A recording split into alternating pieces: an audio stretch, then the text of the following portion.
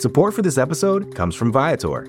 Experiences are what people love the most about travel. That's why Viator has over 300,000 bookable experiences, so there's always something for everyone. They offer everything from simple tours to extreme adventures. Plus, Viator's travel experiences have millions of real traveler reviews, so you have the information you need to book the best activities for your trip. Download the Viator app now and use code Viator10 for 10% off your first booking in the app. One app, over 300,000 travel experiences you'll remember. Do more with Viator. Today Explained. I don't know about you, but I miss the movies.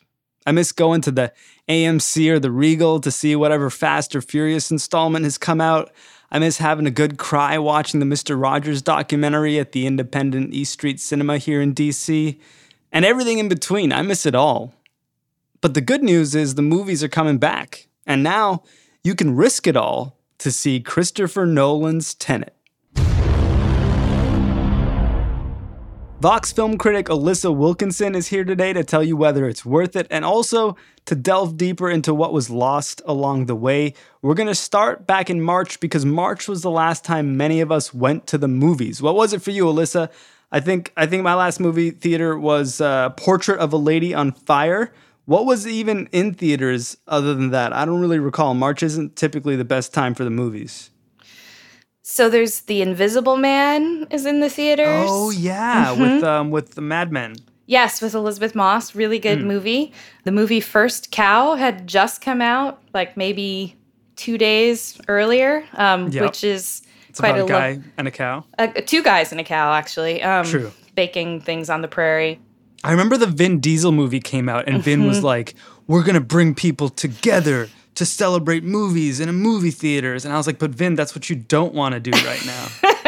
We were at the premiere watching this movie with people because what we're realizing in this time is how much we love to be amongst other people. I know it took a while for a lot of people to figure out what was actually going on and that the virus wasn't scared of our bravado. What was that movie called? I don't even know. Oh, gosh. Do you remember? Bloodsport or something like that? No, that's not it, but it was something to that effect. Let me find out. Yeah. Bloodshot. You're close. Bloodshot. I was close. Yeah, I did not see Bloodshot. What happened to the movies after Bloodshot? All across the country, movie theaters basically shut down within about a week in mid-March, basically because, state governments didn't want people gathering in an enclosed space where they might pass a virus around, which seems pretty reasonable. And, movie theaters in the best of times are maybe not the cleanest places in the world, maybe not the greatest fresh air exchange rate, people eating and drinking. So theaters shut down. And that also meant that all of the movies that were slated to come out started to get pushed off the release calendar, especially blockbusters. Because, of course, if you've shot a movie for hundreds of millions of dollars, you need people to buy tickets to it in order to recoup your cost. And so people thought, well, this thing can't last more than a few months and we'll just release it later. So one movie that got moved pretty quickly was the new James Bond movie. And then some movies were rescheduled for, say, June. And then June kind of rolled around and it became clear that this was not a thing you could do, really, because theaters are still shut down and cases are spiking. The Wonder Woman movie got moved. Another, and probably the most visible one, is Tenet, Christopher Nolan's Tenet. Okay, we'll get to Tenet in a minute, but let's talk about how the movies adjusted to a world in which, they couldn't come out in theaters. It wasn't just American Pickle, right? American Pickle is a great example. It's been 100 years. The pickle brine preserved him perfectly. That one's on HBO Max. Or, I think one of the best movies I've seen all year is Driveways. Hi.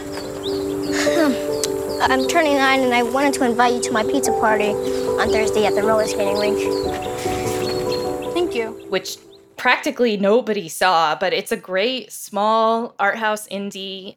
And it's just kind of a quiet drama that would have done pretty well in sort of your small local independent theater, but almost nobody I've talked to has heard of it. And of course, First Cow, everyone loves First Cow when they see it. You have a cow. First cow in the territory. This ain't a place for cows. No, it's no place for white men either. I loved First Cow. Such a great movie. I sort of saw it last fall, and then I saw it again this summer, and then I immediately baked a clafoutis, which is a French dessert in the film, or that's kind of significant. It's actually, turns out it's not too hard to make. But Alyssa, we didn't talk about Bill and Ted 3. Yeah, so Bill and Ted 3 did actually get delayed, I think, by a few weeks, but it's just opened, and it is currently in theaters and drive-ins, and you can rent it or buy it digitally. And I loved it. Excellent! What have we learned along the way about how willing people are to support this industry from home when you take movie theaters out of the experience? Has Hollywood said, like, oh, this could work, or is it sort of a failed experiment? It's honestly, and this is funny to say 6 months in, but it's still hard to tell. So, for instance, Trolls 2, Trolls World Tour, did end up releasing on digital platforms, and this was very early, like maybe the end of March. And because of the timing, parents were desperate, cooped up with their children who've watched every episode of who knows what show on Netflix 1,000 times, or they're just like tired of Daniel Tiger or whatever it is that they're watching. And so, of course, you know, we're all cooped up, we're sad. We're going to rent Trolls World Tour, even if it costs $20 or whatever it cost. And so the movie made a healthy sum of money. Like how much? Like well over $100 million. Wow. Which is comparable to what it would have made in the theater. And of course, at that point, everyone who watches the industry wants to say, oh, that proves that people don't need theaters anymore. And I'm not so sure it does. You know, on the flip side, lots of other movies came out that people didn't watch because they're watching The Office again on loop, or they didn't know it came out, or they think, oh, I'd like to see that someday, but then they don't see it, right? Because there's billions of hours of Netflix to watch. The lesson we have here is, first of all, that we can't take lessons from anecdotes. that different movies have different kinds of circumstances around them. And that's always true. You can't, if Hollywood had figured out how to make a surefire hit, they'd just be doing that constantly now. And then on top of it, I think the impetus to watch a new thing probably isn't as great as it is when it's tied to an event. Like, oh, we're going to get friends together, we're going to buy tickets, and we're going to go to the theater and, you know, have popcorn, or maybe you go to a fancy theater and have a cocktail, and it's like a cheap night out. That does seem to drive the way that some people watch movies. So while we've been at home watching Trolls 2 and Friends and, you know, the entirety of The Fresh Prince of Bel-Air on HBO Max, what's the fight to reopen movie theaters been like in the United States, at least? It's been pretty wild. One challenge we have in the US is that we have 50 governors who decide these things for 50 different places. And even then, you have a very large state like California. It's sometimes hard to know how the North is different from the South or whatever. So that's been a challenge because there are theater owners who've been really upset that they can't reopen their theaters when maybe they had like 2 cases this entire time in their county because they're in northern Maine or something like that. And on the flip side, there's been people who've argued that, well, if we're in a state where a church is allowed to open, why can't we open a movie theater? And then to make matters worse, even if you were to open your theater or you were allowed to open your theater, you might not have any movies to really put in it because the studios have moved all the summer movies into the fall or into 2021. And so what you end up with is a situation where you could open your theaters. I believe as of a month ago, you could open theaters legally in 80% of markets in the US. But most of those markets still didn't have theaters open because the cost of opening the theater, paying the staff, you know, just basic operations costs were never going to be balanced out by how many tickets you could sell in a theater that you could only fill to maybe 30% capacity. Right. And so until there was stuff that they knew people would come and see, a lot of people just elected to stay closed. But like in New York City and Los Angeles, you can't have a movie theater open. Those are 2 huge movie-going markets. And if you can't have a theater open in those 2 cities, then Hollywood is not usually going to open a movie at all. That's changing right now. How's it changing? So the big way that it's changing that we can tell is that Christopher Nolan's Tenet, it eventually opened in Europe and across the world last week because theaters have been open in the UK and across Europe for a while. What you're saying that like countries that did a better job of this can go back to normal life? As it turns out, that's true. Imagine that. So that movie has opened already, but it is opening in the US this week in some places. It's not opening in New York. It's not opening in Los Angeles because there's nowhere to open it. But it's opening in Pennsylvania. It's opening in Connecticut. It's opening in Virginia. So it's opening in states where theaters are open. And in some cases, it is literally opening the theater. Or maybe they opened last weekend to show Bill and Ted and make sure that things are in good working order. Is it an accident that Christopher Nolan, who is this, devotee of cinema as an art form and movie theaters as the ideal place to see his work, this guy who's committed to shooting for IMAX with the right cameras and the right technology and the right teams and the right effects, is somehow bringing movie theaters back? It is not at all an accident. I think, early on, Nolan wrote an op-ed for the Washington Post where he basically said, movie theaters have gone dark and will stay that way for a time. But movies, unlike unsold produce or unearned interest, don't cease to be of value. Much of this short-term loss is recoverable. When this crisis passes, the need for collective human engagement, the need to live and love and laugh and cry together will be more powerful than ever. I think he's right. But also he is a known pedantic person about theaters. He specifies many things. He cares very deeply about how his films are seen. I remember seeing Interstellar in theaters, and there were no trailers before it started on the IMAX screen, which is so rare that you see zero trailers. It just went straight to Interstellar. Mm-hmm. Yeah, he really thinks of it as a kind of all-encompassing experience, which is honestly a very old-school way to look at films that is adopted by some, some of the directors we think of the most today, like Quentin Tarantino is that way as well. They're very committed to making films that many, many people want to see, but that also are up to very exacting standards. And like Christopher Nolan really doesn't want you to see Tenet on an iPhone. I think as David Lynch put it a long time ago when people were starting to watch movies on their telephones, he said, now if you're playing the movie on a telephone, you will never in a trillion years experience the film. You'll think you have experienced it, but you'll be cheated.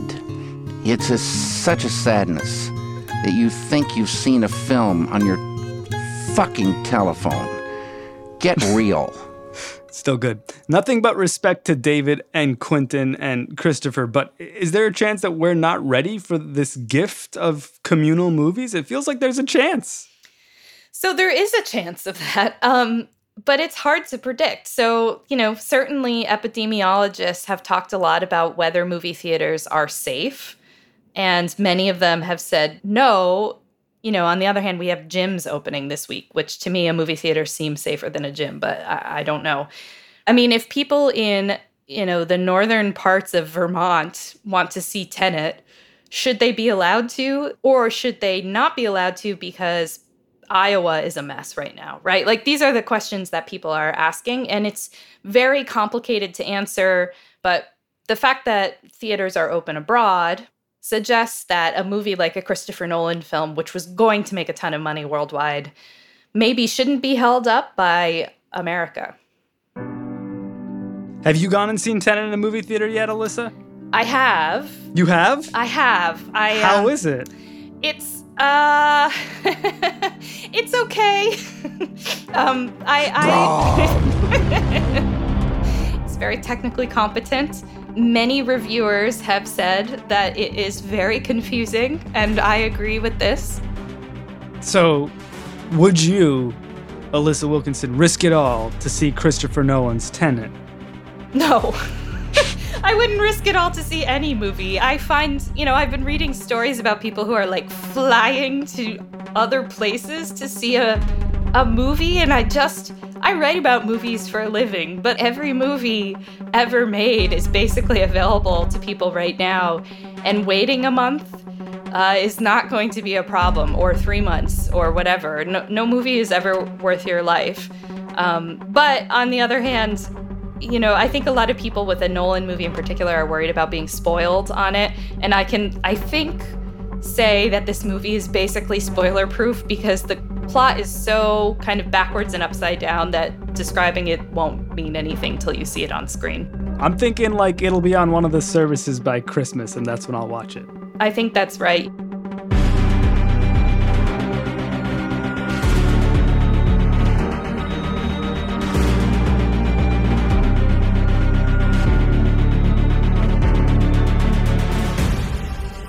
Alyssa's got a theory that the hiatus we took from going to the movies this year might forever change the American summer blockbuster. That's after a quick break.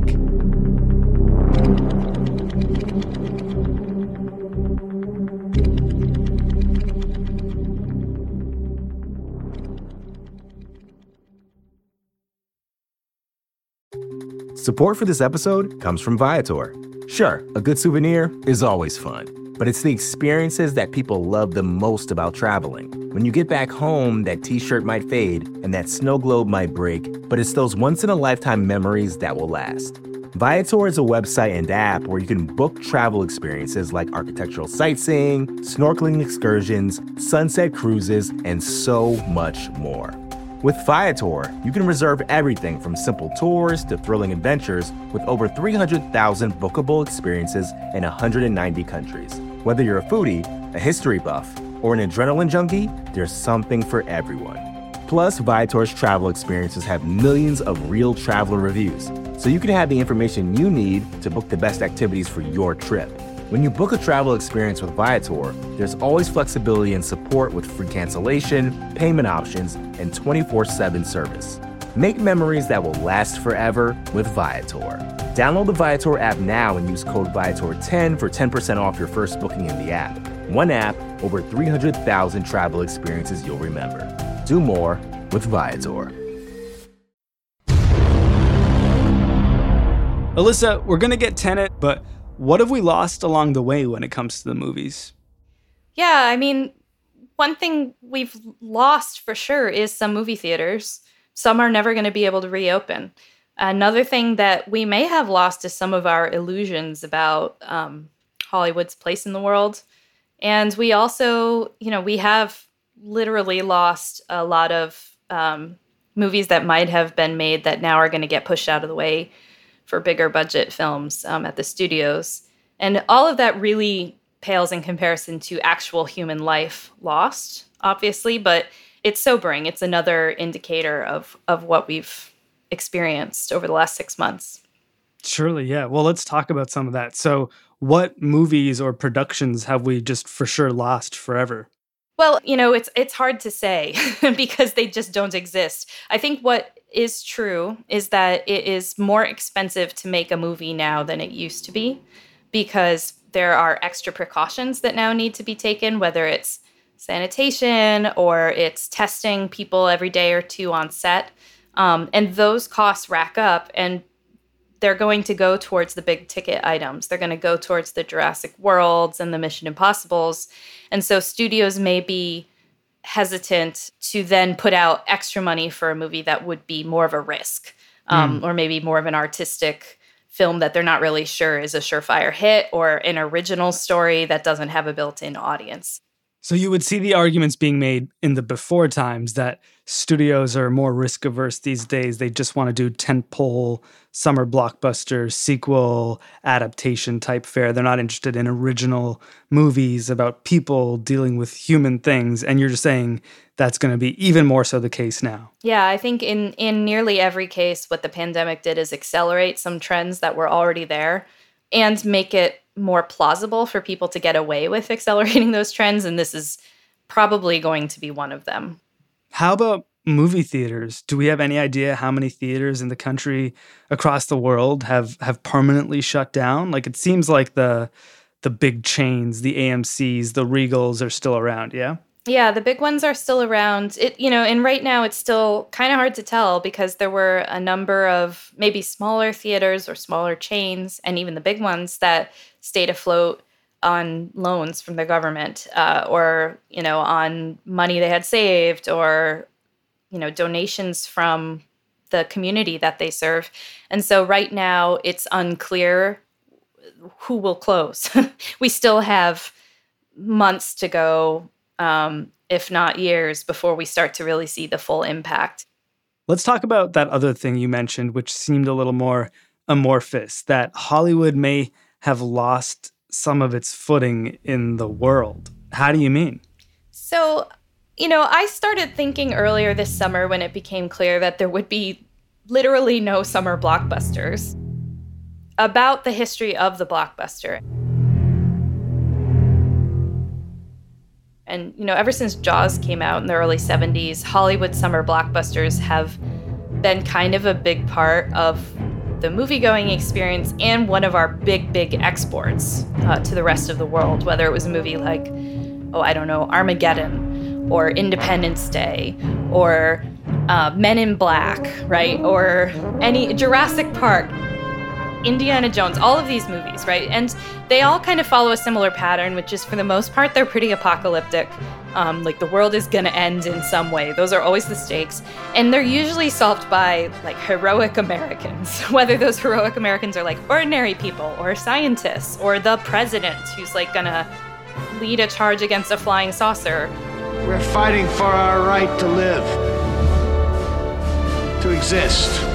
Or oil drillers who are going to go to the moon, right? There's like this nationalism or this patriotism to the Hollywood summer blockbuster, and that's very calculated. The idea is you go to the movies and you see yourself, and then you get kind of excited and inspired by it, and you feel like, yay, like, we're going to save the day. I lived in Chile for a year once, and my host father, whenever we'd watch a movie, he'd say, "Siempre los gringos salvan el mundo, siempre." Exactly. Which was Spanish for always the Americans gotta come in and save the world. Let's hear it for Captain America!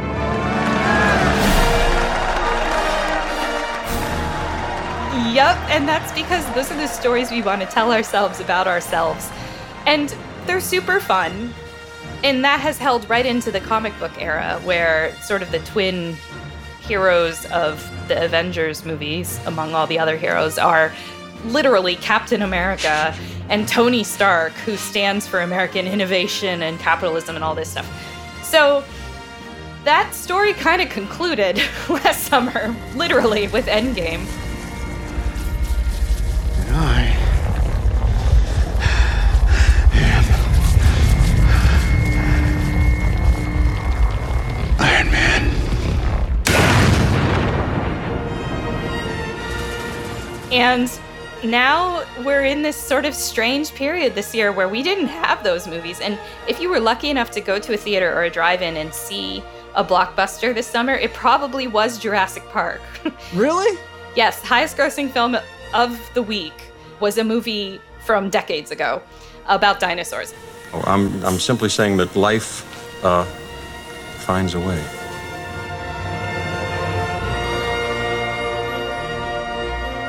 It does feel like some sort of like poetic justice that the year that America literally sort of not only failed the world, but also just failed itself, failed to save itself from a global pandemic, is also the year where we kind of didn't have this sort of American myth so pervasive in our movie theaters.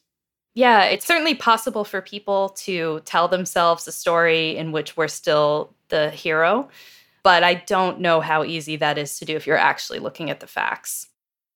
That being said, I mean, the Yanks are still trying to get to Mars. The Yanks are still building electric cars. The Yanks are still going to have drones deliver that toilet paper to your house in like an hour or whatever.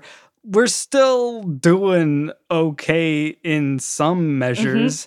Is there a chance that this is just the year that the Yanks tanked and then next year we'll be back to save the world? I mean, what you're suggesting is, does this sequel to this year put us back on a high note? Yeah. In the franchise of America, does the new sequel leave us more like Endgame did, where, we fixed it, right? There's another generation coming. Right, exactly. And I mean, who knows, right? I guess we're waiting to see. We're certainly sitting wondering what's going to happen in November and certainly far beyond that. And it also is definitely true that blockbusters aren't going away from Hollywood. I think people will keep watching them if we keep making them, but I think I would point to Black Panther.